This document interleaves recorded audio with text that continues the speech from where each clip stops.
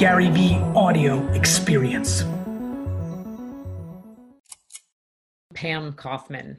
Pam is president of global consumer products for Viacom CBS Inc., one of the largest entertainment companies in the world. And she is a kick leader, if you haven't already gotten that. Pam has had quite a career, currently overseeing the global multi-billion-dollar consumer products organization, covering all brands in the portfolio, including BET, CBS, Comedy Central, MTV, Nickelodeon, Paramount Pictures, and Showtime. Pam has built some of the most culturally relevant and iconic brands through new content and strategic partnerships. And I'm hoping that they're going to talk a lot about this guy. Welcome, Pam. Yeah. Amazing, Andrea. Great hat. Pam, I love that. You are absolutely a killer, like Jim said. It's great to see you. Great to see you, Gary. First of all, what an incredible show. Thanks. I mean, this is amazing. I'm getting like a master class. I'm seeing people I want to meet, people I know. Malika, I've taught him everything he knows. He didn't say that, but I'm just saying, he used to work for me. I'm very aware. I'm just saying. He said it while you were prepping. He was giving you plenty of love. You should definitely say that. All right. I'm just saying, this is what he actually said. I don't know if you heard that. He actually said every single thing that is good about his career is you. Everything bad was some other guy you mentioned. I forgot the name.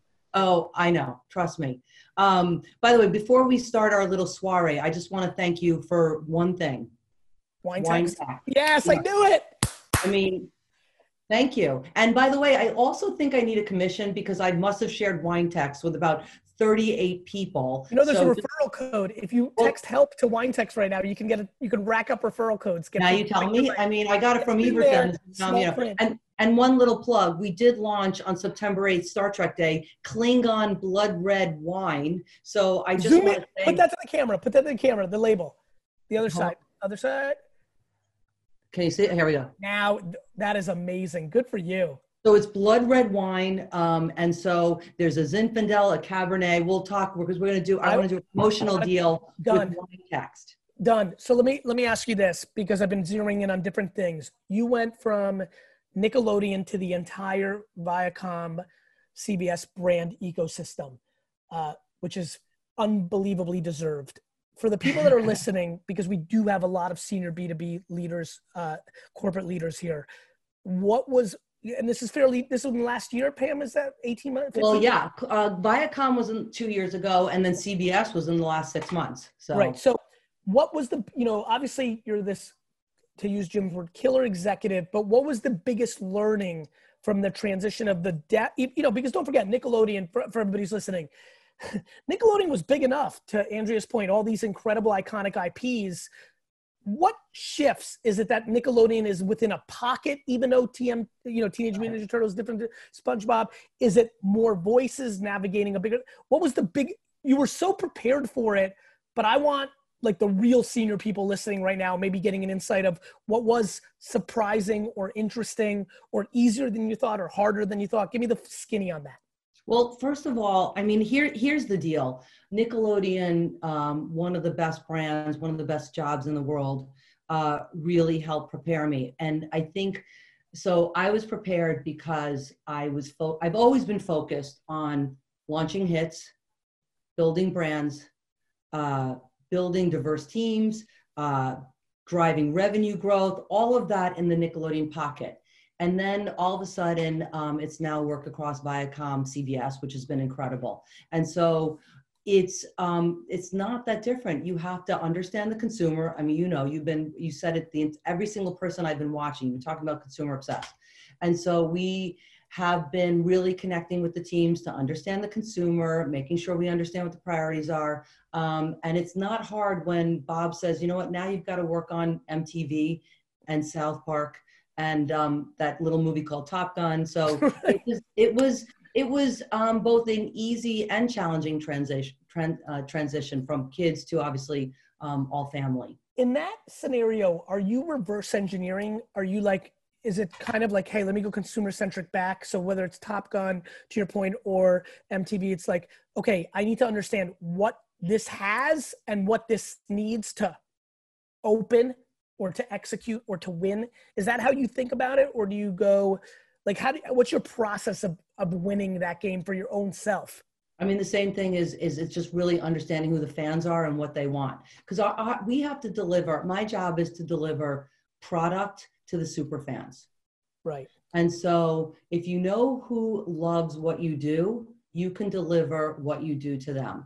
And so, you know, South Park is a really interesting example. There's so many fans out there. There's a lot of retail that's, quite frankly, really challenged, doesn't want to carry South Park. It's really racy. So what do? We create our first direct-to-consumer e-commerce shop. Right. So to your point, South Park having teeth, which it does,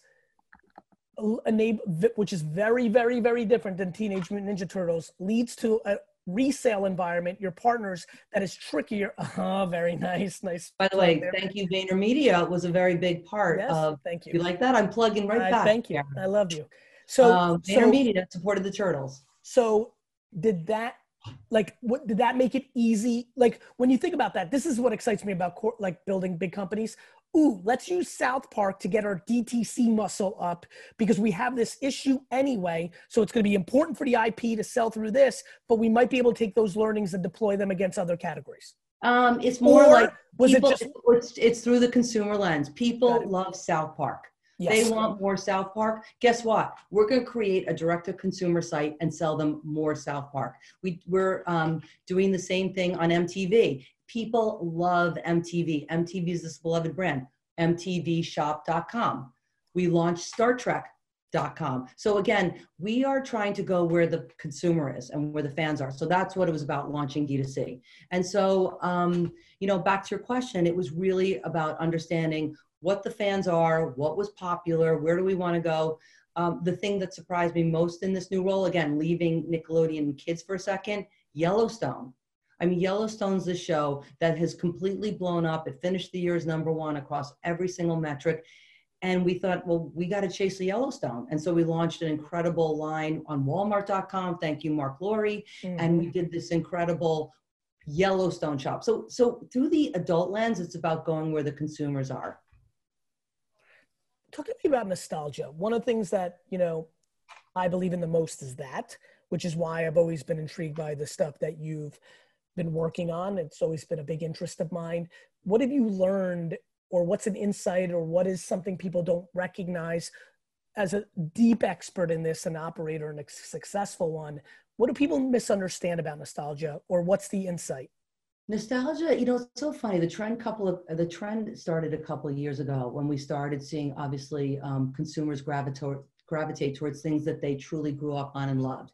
And we know right now, 70% of adults, they want to go back to something that they grew up with in their childhood. They want to share things with their kids. The second thing we know is during the pandemic, it's only been supercharged. People want to go back to their childhood. They want to go back to things that make them feel comfortable. So the nostalgia trend is here to stay. And, you know, I am the beneficiary, and the company's the beneficiary of that. So right now, and that's why we're seeing an explosion. And look at Avatar. Avatar finished the year as Netflix #1 show. Mm-hmm. Animated show launched, you know, many years ago on Nickelodeon, finished Netflix year, the #1 show. We've got Star Trek, as I mentioned. Next year's the 55th anniversary. There's 6 different series. There's all new content coming out. People love Star Trek. We just bought Garfield. I was part of the Garfield acquisition a couple months ago. I mean, this beloved IP. This is things that people want. The Rugrats are coming back. MTV is a global fashion brand. And I'm talking about classic MTV. And I just, you know, I joked about the Turtles, but guess what? This is a beloved IP that people want to wear in all expressions of Turtles. So it's really kind of an incredible moment, and it's being driven by adults. 100%. So because I don't want Andrea to be mad at me, let's talk SpongeBob for a few minutes here, because the hat was such a good pull. Yeah. What's the 411? What's the update? What's happening in that world? How's it going? Well, SpongeBob. So we just celebrated the 20th anniversary of SpongeBob. But sorry, I didn't realize how old I actually was. 20 already for SpongeBob? 20 years. I actually remember where I was. I remember where I was the first time they screened the episode. I was sitting in a conference room. Actually, Pam, let me have a little fun here. What was the most right or the most wrong you've been because this is what's kind of cool about having the career you've had. You've been able to see things I'll make it comfortable. I was uncomfortably wrong about Patrick Mahomes coming out of the draft. I'm like, this guy's going to be too loose. He's going to throw too many picks. He's not going to be a good NFL quarterback. He's likely going to end up being the best quarterback of all time. So unbelievably wrong. So I just wanted to make you feel safe to tell us you're unbelievably wrong. I feel so safe right now. I feel like it's me, man. See? Like we're at the Mercer bar. That's it. Just me and you. I feel really good. It's okay. What was the most wrong, but also the most right when you walked out and said, this is going to slay, and some of your friends or contemporaries were like, maybe not. Give me those two. I got to hear that. Okay. The most wrong on SpongeBob. Really? Because SpongeBob, I remember seeing it going, well, this is really funny, but it's got no play pattern. It's like yellow, and who's going to want SpongeBob? And here we are 20 years later. This is obviously a globally beloved brand. Absurd. Every second someone's consuming SpongeBob content online. I mean, everywhere you go, SpongeBob is being consumed. I mean, we did an unbelievable deal with Kyrie Irving. Jim, Nike, on SpongeBob.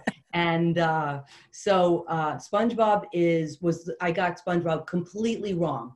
And SpongeBob, you were like, this is going to be gone in 6 months. This won't make it to episode 4.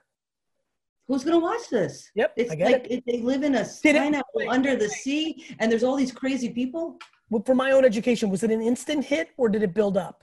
It was a slow build. It launched in 1999. It was a slow build, but the CP thing really took off about 2 years later, and it really exploded in the soft lines and the fashion space. Yeah. And we've done unbelievable. Pharrell, Jeremy Scott, all these incredible fashion collaborations. Crazy. Okay, and the other direction? The most right is, I would say JoJo Siwa. I was so right on JoJo. And so JoJo Siwa, met her 4 years ago. She had just got off Dance Moms. We saw a complete need for the tween and teen audience to have an icon, somebody they believed in. We saw influencers coming up, and we met JoJo. She was smart, talented, authentic, and driven, and very focused on anti-bullying. And so we built her into this incredible brand, and she's still going. And actually last week was named Time Magazine's one of the 100 most influential people. Good for you. So Pam, actually a little bit more, another place I'm very curious about that I think will bring value to the audience. What's the biggest thing you learned about yourself during COVID? You yourself, for yourself. Anything stand out when I ask that kind of question? Something that honestly, I'd love to be different from the other people who spoke. I think the productivity has been insane. Yeah, listen, it's mine too. I mean, listen, everyone's saying it, but it's productivity. It's true. I heard Jim say it earlier. It's like you're into your homes. This is very democratic. No one's at the head of the table. People got, doorbells ringing. It's very democratic. And efficient. And I run a global organization. We're virtually in every single market around the world. And to be able to show up one morning and be in Milan and in Tokyo, in that afternoon, and still kind of be connected to the teams. Oh, my leadership for London and Singapore is like in a totally different universe. Right. I feel like I'm always on for them now versus when I go there for 2 or 3 days. Right. So that piece has been extraordinary. I mean, look, we still miss the team dinners, the store checks we do. All of that will never replace this, but it's been pretty efficient. On that note, hot take, back to being wrong or right.